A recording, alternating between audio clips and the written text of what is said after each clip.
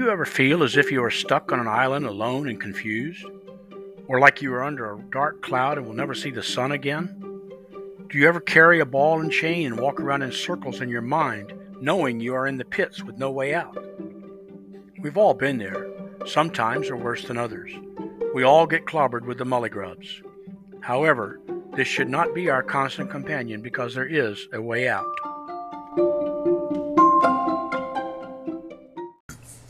The Mulligrubs. You ever been there? You ever go there?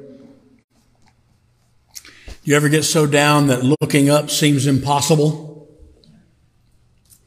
Despairing, despondent, on the verge of tears with the slightest event, can't even laugh at a joke. Pretty far down. In these times, your whole world seems dark. There's no light at the end of the tunnel because the tunnel is too long and seems to be going straight down.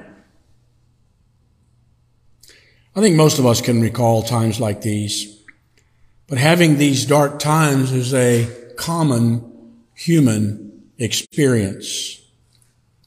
The Bible records many of God's saints going through the Mulligrubs.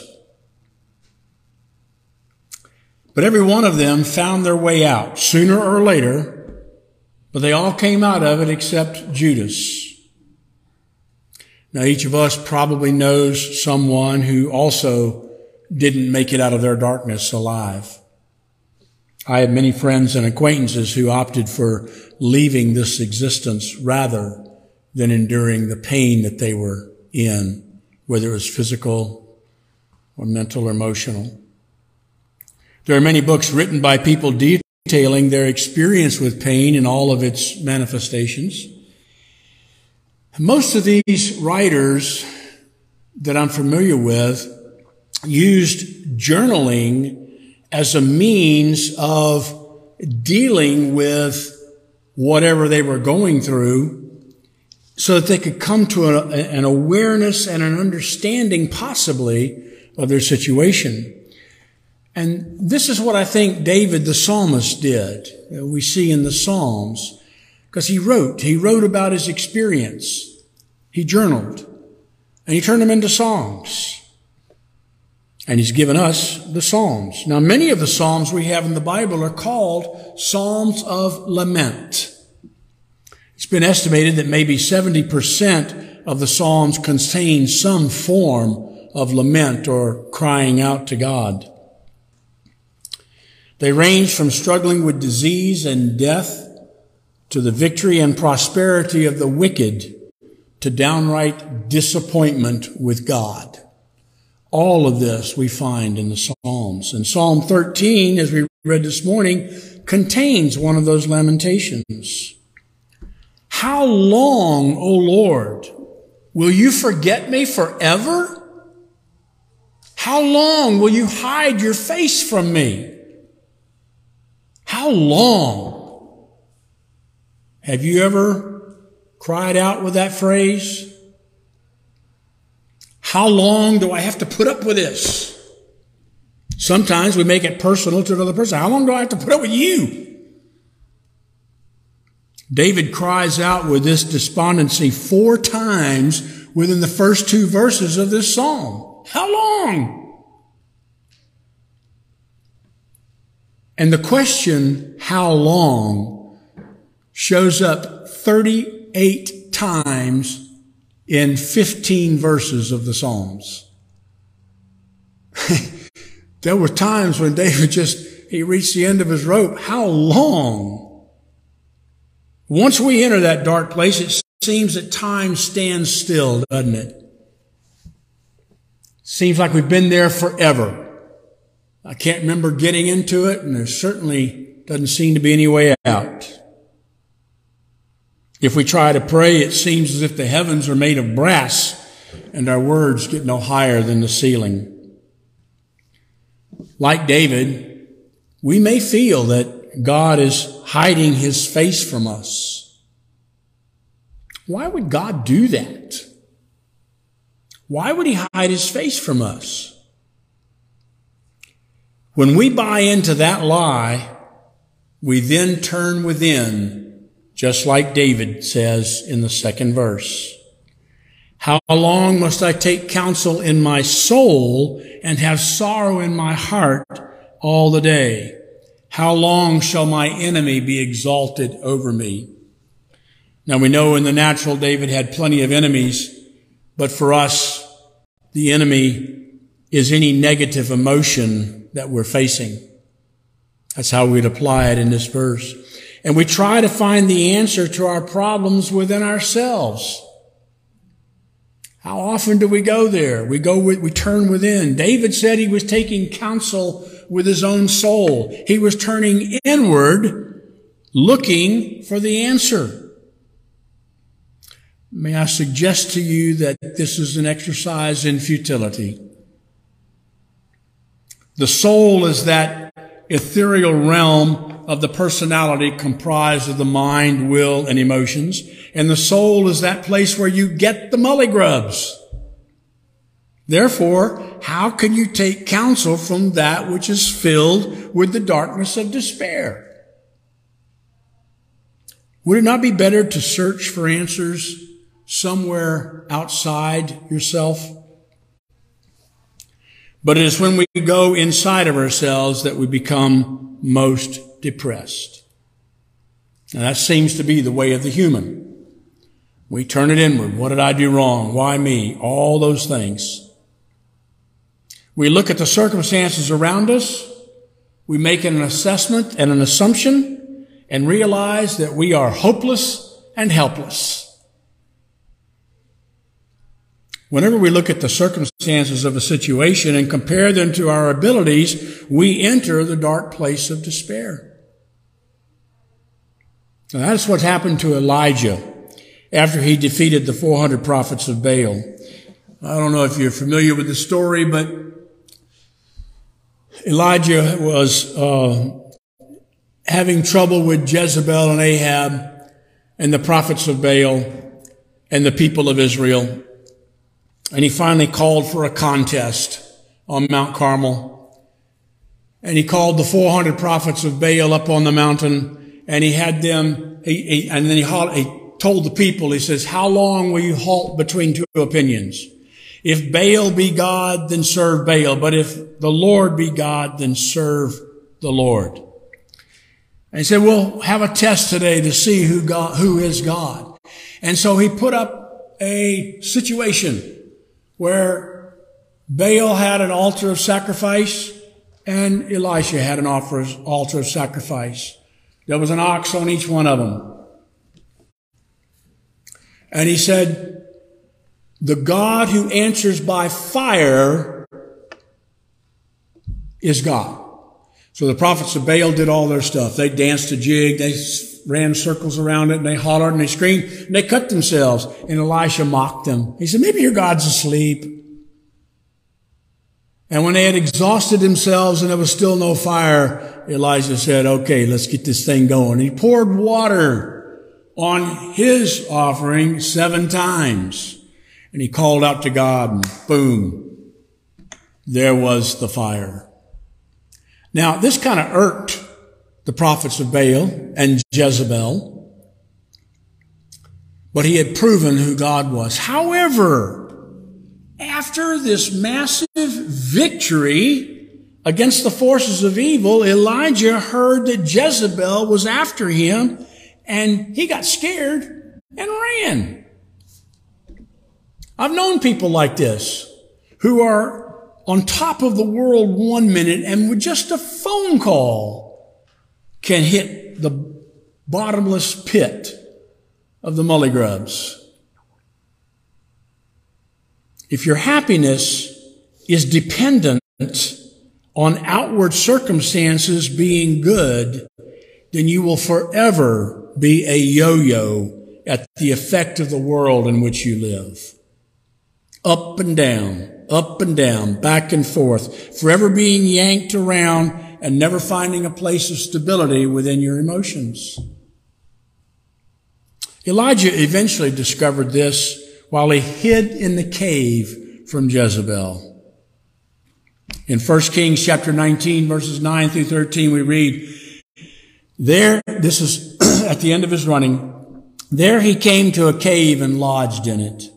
And behold, the word of the Lord came to him, and he said to him, "What are you doing here, Elijah?" Do you remember God speaking to Adam? "Adam, where are you?" God wasn't after the answer. He was wanting his servant to wake up. We continue to read. Elijah said, "I have been very jealous for the Lord, the God of hosts. For the people of Israel have forsaken your covenant, thrown down your altars, and killed your prophets with the sword. And I'm the only one left, and they seek my life to take it." And he said, that's the Lord, said, "Go out and stand on the mount before the Lord." And behold, the Lord passed by, and a great and strong wind tore the mountains and broke in pieces the rocks before the Lord. But the Lord was not in the wind. And after the wind, an earthquake. But the Lord was not in the earthquake. And after the earthquake, a fire. But the Lord was not in the fire. And after the fire, the sound of a low whisper. And when Elijah heard it, he wrapped his face in his cloak and went out and stood at the entrance of the cave. And behold, there came a voice to him and said, "What are you doing here, Elijah?" Elijah had defeated the 400 prophets with the power of God, but he was running scared from an evil woman. When he finally came to a place of stopping, the Lord got his attention.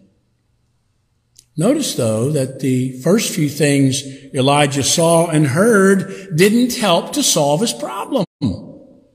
There was a strong wind so powerful that it broke the rocks. But the Lord was not in the wind. There was an earthquake, but the Lord was not in the earthquake. And there was a fire, but the Lord was not in the fire either. Now, those three things could be terrifying in themselves, and they were great events in which Elijah was looking for the Lord. How often do we get turned by what we hear as great events? Sometimes we may think that the way out of our doldrums is to find something exciting to put our attention on. Maybe I can find my answer in that conference with that popular preacher.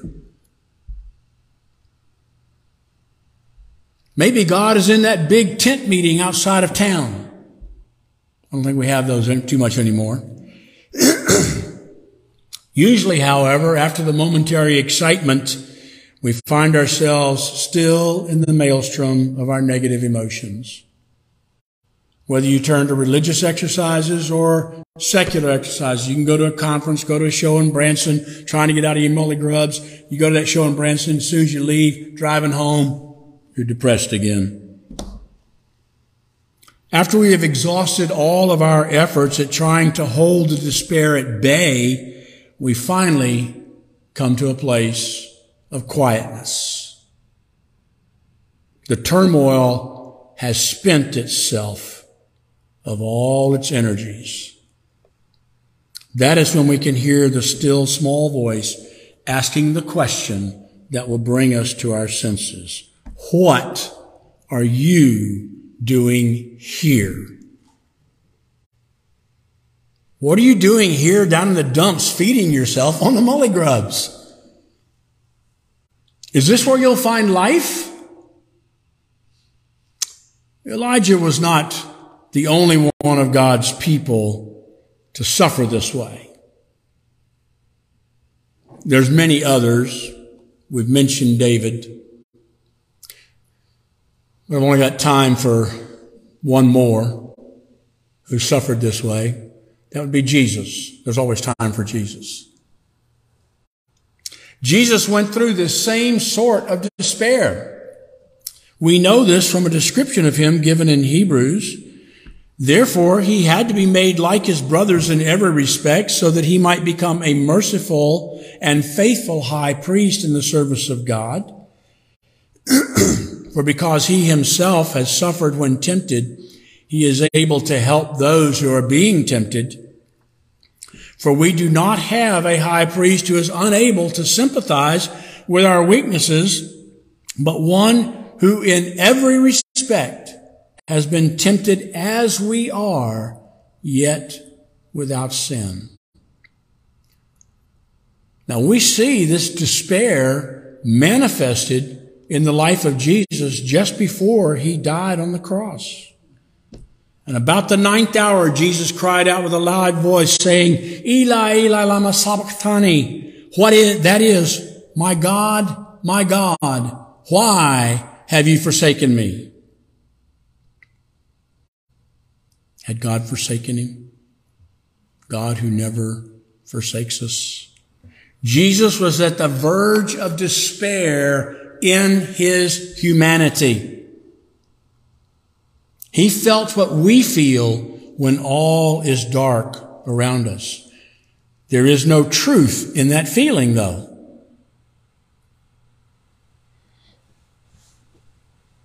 God has not forsaken us, nor did he forsake Jesus.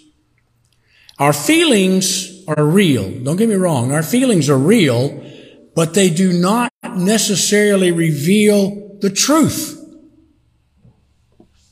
The truth is, I will never leave you nor forsake you. Be content in your circumstances, whatever they are, whatever's going on around you, and know that he has said, I will never leave you nor forsake you. That truth is not dependent or measured by our circumstances. David was able to bring himself back to the truth of God, which helped him to rise out of his despair. Back to Psalm 13, verses 5 through 6, he says, But I have trusted in your steadfast love. My heart shall rejoice in your salvation. I will sing to the Lord because he has dealt bountifully with me. He's looking at the circumstances, getting cast down, but when he begins to remember the truth, he says, you've dealt bountifully with me. My whole world's falling apart, and you've dealt bountifully with me. Absolutely contrary to the way we normally function and think. David's circumstances didn't change before he changed his thinking. He changed his thinking, and then his circumstances changed. While we maintain our dark thoughts, staying down there in the pit, feeding on the Mulligrubs, then your world will continue to be dark, and things will continue to be wrong, out of kilter, out of sorts. But when you can change your thinking and begin to allow the truth of God's Word to penetrate your thinking, to determine our assessment of the circumstances, let God's Word challenge what we think about what's going on. When you can do that, there is the distinct possibility that the Mulligrubs will no longer be your companion. Jesus said in John chapter 8, you shall know the truth, and the truth will make you free. When we fill our minds with the truth, we gain more and more freedom. When you find yourself cast down, put down, out of sorts, find your release, not within yourself looking for what you've done wrong or why you deserve this, but find your freedom in he will never leave me. He will never forsake me. He will never leave you. He will never forsake you.